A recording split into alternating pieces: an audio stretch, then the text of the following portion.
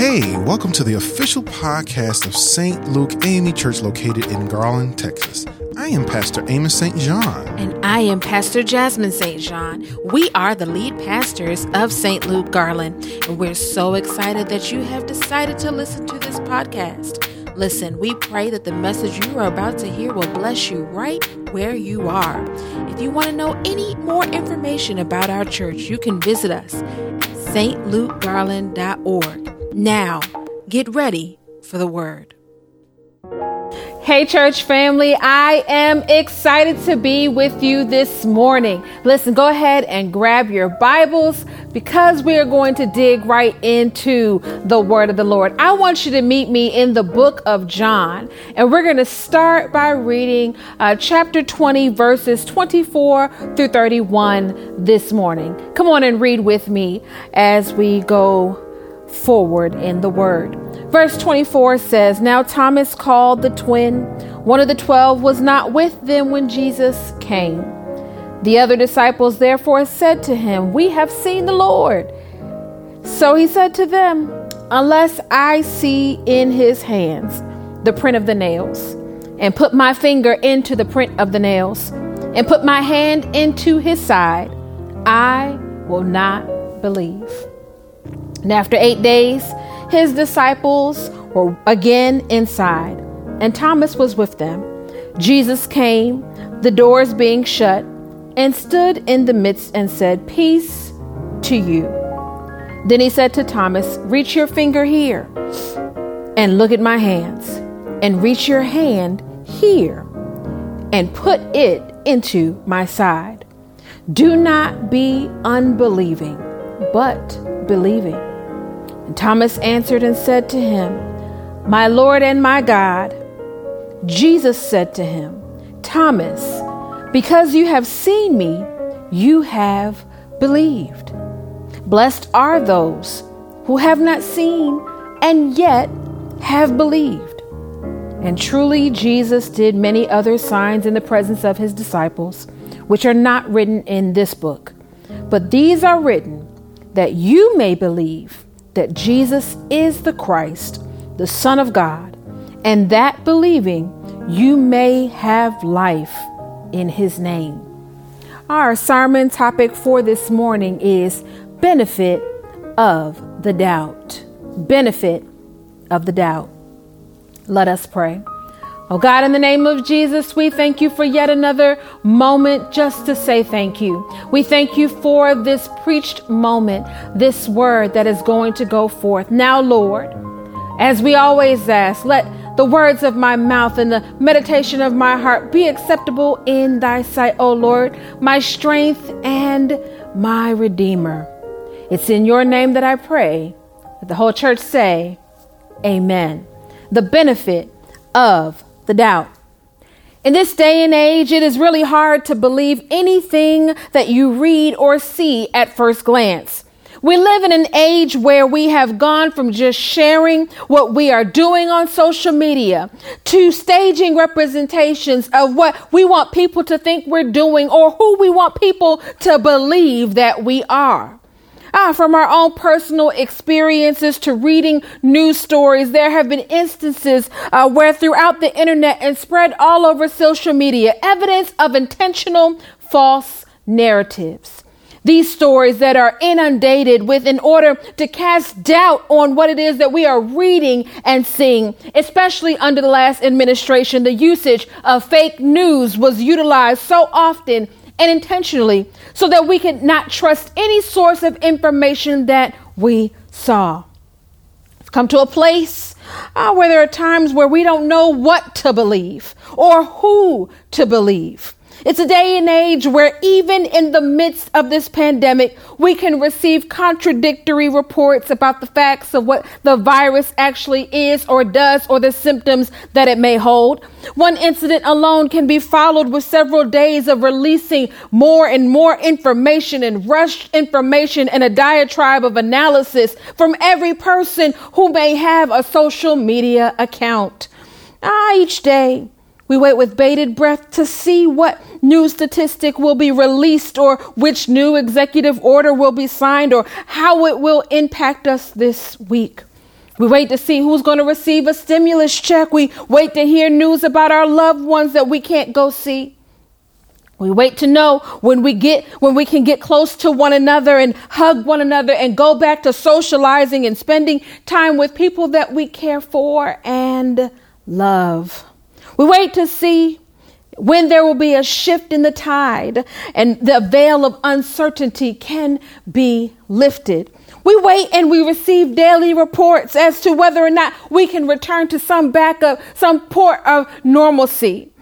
We wait so that we can see if these businesses are going to open up and if we can connect with the owners and the persons that patronize these businesses, or are we going to continue to pick up our food on the curbside? We wait as major sports organizations are beginning their seasons with no fans in the stands and stadiums and no persons in them to cheer them on. We wait as the whole world has begun to change around us and we are forced to adjust to these swift changes. And yet, here we are in an age where technology can help us become closer.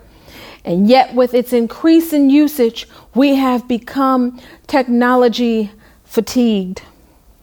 As a result, our anxiety is increasingly up as schools continue to remain closed throughout portions of this school year. Our work performance continues to be regulated through conference calls and video meetings. Our children are grieving the extracurricular activities that they used to be able to participate to. The class of 2020 has blamed the lack of sports scholarships on the fact that they had no season to play in. Parents are grieving the once balanced responsibilities that they used to have before coronavirus took the world by storm. More and more people are crying out that something has to change. Something has to give. As we had to literally watch a trial go on for weeks of a murder that was committed on camera and was shown around the world. It was a trial of, did you really see what you thought you saw? We're stuck between the tension of belief versus unbelief. If every day we are inundated with moments that make us say, I can't believe what I'm seeing, then it's reasonable to understand that the belief in Jesus being the risen Savior is something that we might have to renew in our own lives also daily. It is a common human response to doubt what is being presented before us until there is sufficient evidence to convince us otherwise. Even sufficient evidence is subjective. What it takes for you to believe something may not take the same for me to believe that it's true. To doubt means to lack confidence or to consider something unlikely. Doubt can be a springboard to life that causes no one to question the status quo. It can cause you to look at present realities and cause you to question the present state of realities and begin to initiate progress. For others, doubt can be a hindrance, a roadblock, and sometimes becomes an obstacle that you have to overcome. It's doubt. Doubt is a humanistic expression of uncertainty and a lack of conviction. There's fear that comes in with doubt. There is an unsettling of the mind, will, and emotions concerning that which we are doubting. It is a state of mind that rests in between or suspended between two or more contradictory propositions, where we can't seem to decide one way or another if it is in fact true. Simply put, doubt is the indecision between belief and disbelief. Doubt can result in delaying or rejecting relevant, timely action out of concern for making the wrong decision and can lead to missed opportunities. And if we are not careful, if we do not push past our doubts and lean towards believing the unseen, we will allow doubt to destroy the very blessings that God has for us. And as much as we want to hold on to his word, that he would die and rise again in 3 days and never waver from the faith in that, God knew that he would have to remind us just like he did the disciples. And just like they had to be reminded the fact that he indeed rose in 3 days. And he was able to prove that he had risen just as he said. We may not be able to believe every news story that is written, about every breaking news report. They may have to convince us that what we have seen with our own eyes is fake news. But one thing that we can be absolutely sure of is that the story of Jesus Christ dying for our sins is not fake news. That him raising from the dead is not fake news. We would like to believe that even after the very first celebration of the resurrection of Jesus Christ, that there were no doubters, that Christ had fulfilled the scriptures just as he said. But the reality is that even those who walked with him, those whom he prophesied to directly, that he would be fulfilling the scriptures and raised on that third day, did not believe immediately and found themselves in that familiar space sandwiched between unbelief and belief. How do we know? Because if the disciples truly believed what he said would occur, they would have been the first ones at the tomb early that Sunday morning awaiting his resurrection, when instead it was the women who came to the tomb. And even they came to anoint his body and continue the burial rituals. In a time, believing that his body was still laying there in that tomb. Now, there are several accounts of what happened after the resurrection of Jesus in the Synoptic Gospels. But for today's emphasis, our word here comes from the Gospel according to John, where we find the story of the infamous doubter Thomas. The Gospel of John was written just as John stated himself to show that Jesus of Nazareth was Christ, the Son of God, and that those that believe in him shall have eternal life. But what it doesn't tell us is how fickle belief can honestly be. It's only within the written book of John that we find the story of Thomas. And it is here that in reading this passage of scripture that I realize that many of us are just like Thomas. We're going through some Thomas-like experiences.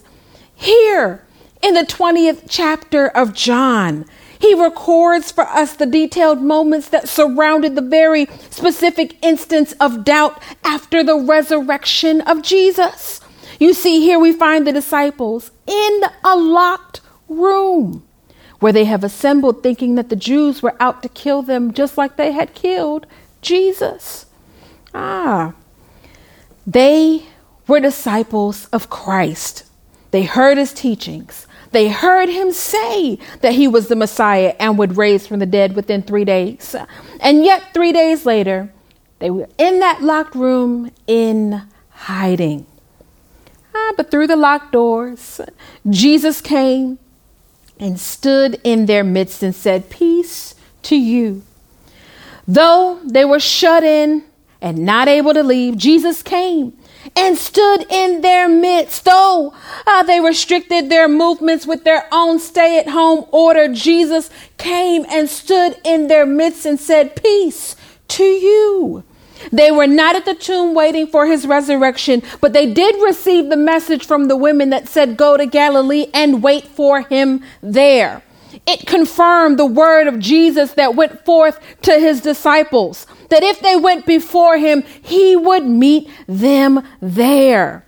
Jesus appeared before them. He showed him his hands where the nails were driven to pin his hands to the cross as he bore our grief and carried our sorrows. He showed them his side where he was pierced for our transgressions and bruised for our sinful behavior. And here he was with his scars of rejection and from the crucifixion saying, "Peace to you." When he said this, they were overjoyed that the Lord was indeed with them.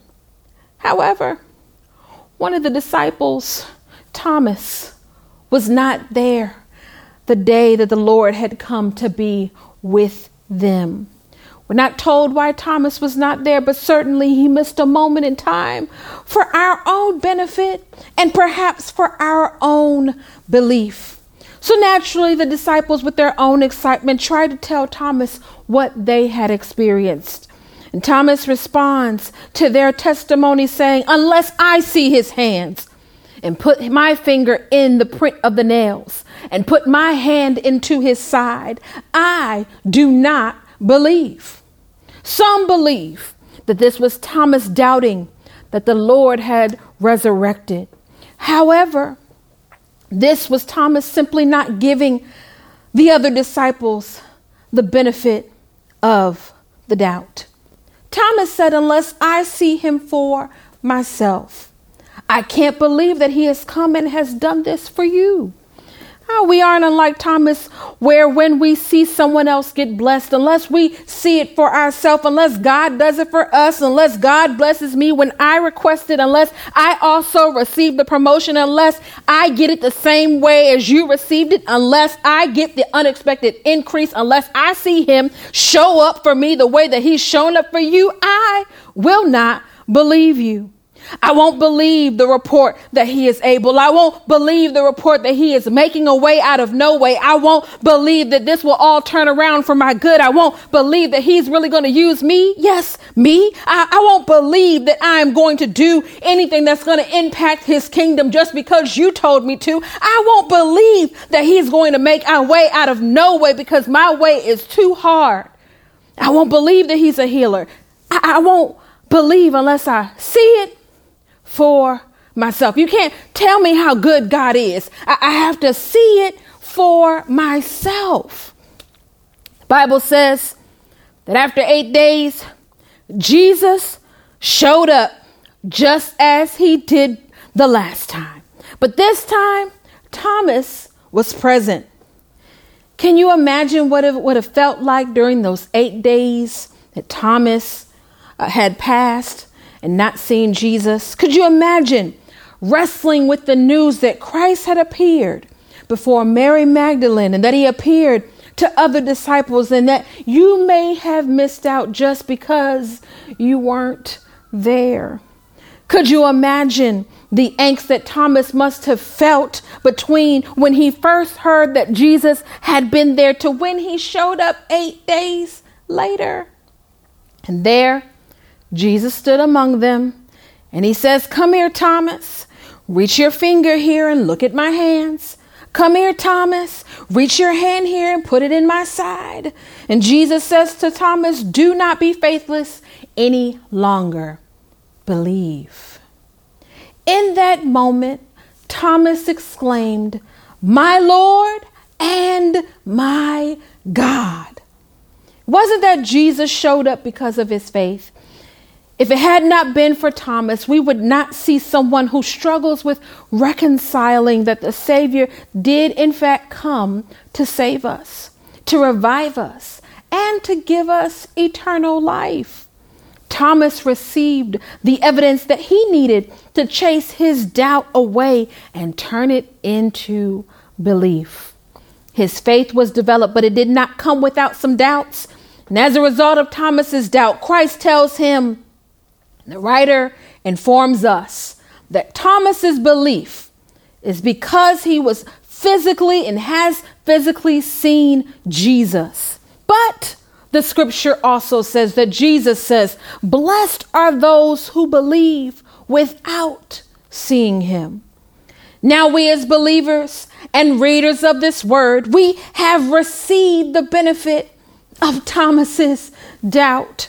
You see, had it not been for the doubt, Christ would never have been revealed as both Lord and God. And each time that Thomas is mentioned in the Bible, his position between his belief and unbelief allows Jesus to unpack and illuminate more of who he is. And had it not been for the doubt, we would not have received the blessing that comes with blind faith. We would not have been able to receive the blessing that comes in trusting his word and not seeing it. He has proven himself time and time again. He has shown up time and time again. And we don't have to keep challenging Christ to show up this time. We don't have to say and set up a gotcha moment where we say to ourselves, Jesus, I know that you delivered me last time, but if you do it this time, I will still believe. Jesus is saying to us that you must believe even when you cannot see him. We must suspend the mindset that believing in Christ will not meet us right where we are in the time of need if we don't believe what we do not see. And I believe that John knew that there would be someone like you and someone like me who could benefit from reading the story of Thomas, who would need to see that there is indeed a benefit to his doubt. There would be someone who would need to read the story of Jesus that would not be able to grasp the reality of the moment, that Jesus had indeed risen, that he is still working miracles today, that he is still making a way out of no way. And John wrote that story of Thomas for us, for such a time as this, to remind us that there is a blessing even when we cannot see him for ourselves. He wanted us to receive the benefits of Thomas's doubt. For John 20 verses 30 through 31, let us know that the disciples saw Jesus do many other miraculous signs in addition to the ones that were recorded in this book. But these specific signs of Jesus showing up are written so that you may continue to believe that Jesus is the Messiah, the Son of God, and that by believing in him, you will have life by the power of his name. When you have doubts, when you find yourself stuck between belief and unbelief, just like Thomas, when you find yourself placing a mandate on God, saying, I will not believe unless I see it for myself, remember the benefit of the doubt. That blessed are those who believe without seeing me.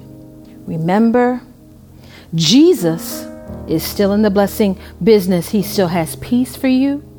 He is still a mind regulator, and things may seem off kilter right now. But after this, when we come out of this on the other side, God told me to tell you this morning, there may be some days that you doubt him, and there may be some moments where your faith may waver, but do not give up. Do not lose hope in this season. Hold on to the fact that Christ indeed does what he said he will do. He will meet you right where you are. And even if you find yourself slipping into moments of doubt, remember, the benefit of the doubt is that you still believe even when you do not see him. Let the blessed people of God say amen. Come on and put your hands together for the word of the Lord that went forth this morning. You may be watching this morning. You may have joined us during this Sunday morning worship experience, and you don't know about this Jesus that I just preached about. You don't know about the fact that Jesus did indeed die for us and was resurrected. Come on, I'm offering you the invitation to accept Christ into your life this morning. If that is in fact you, here's how you can receive Christ today. All you need to do is say this prayer with me. Come on, let's pray together, church family. Dear Jesus, I am a sinner and I am sorry. Come into my heart, clean me up, oh God. Renew a right spirit within me. I believe that you were born. I believe that you died. And I believe that you rose and are coming back again one day soon. Whenever anyone asks if I am saved, I'll be able to say without a shadow of a doubt that I am saved, I am saved, I am saved. If you prayed that prayer for the very first time this morning, I encourage you to let us know in the comments. Yes, even if you happen to be passing by, but you received the Spirit of the Lord this morning, I want you to let us know in the comments or send us an email at info@stlukegarland.org. Or perhaps you have been worshiping with us and you've decided that you want St. Luke Garland to be your church home. We want to hear from you as well.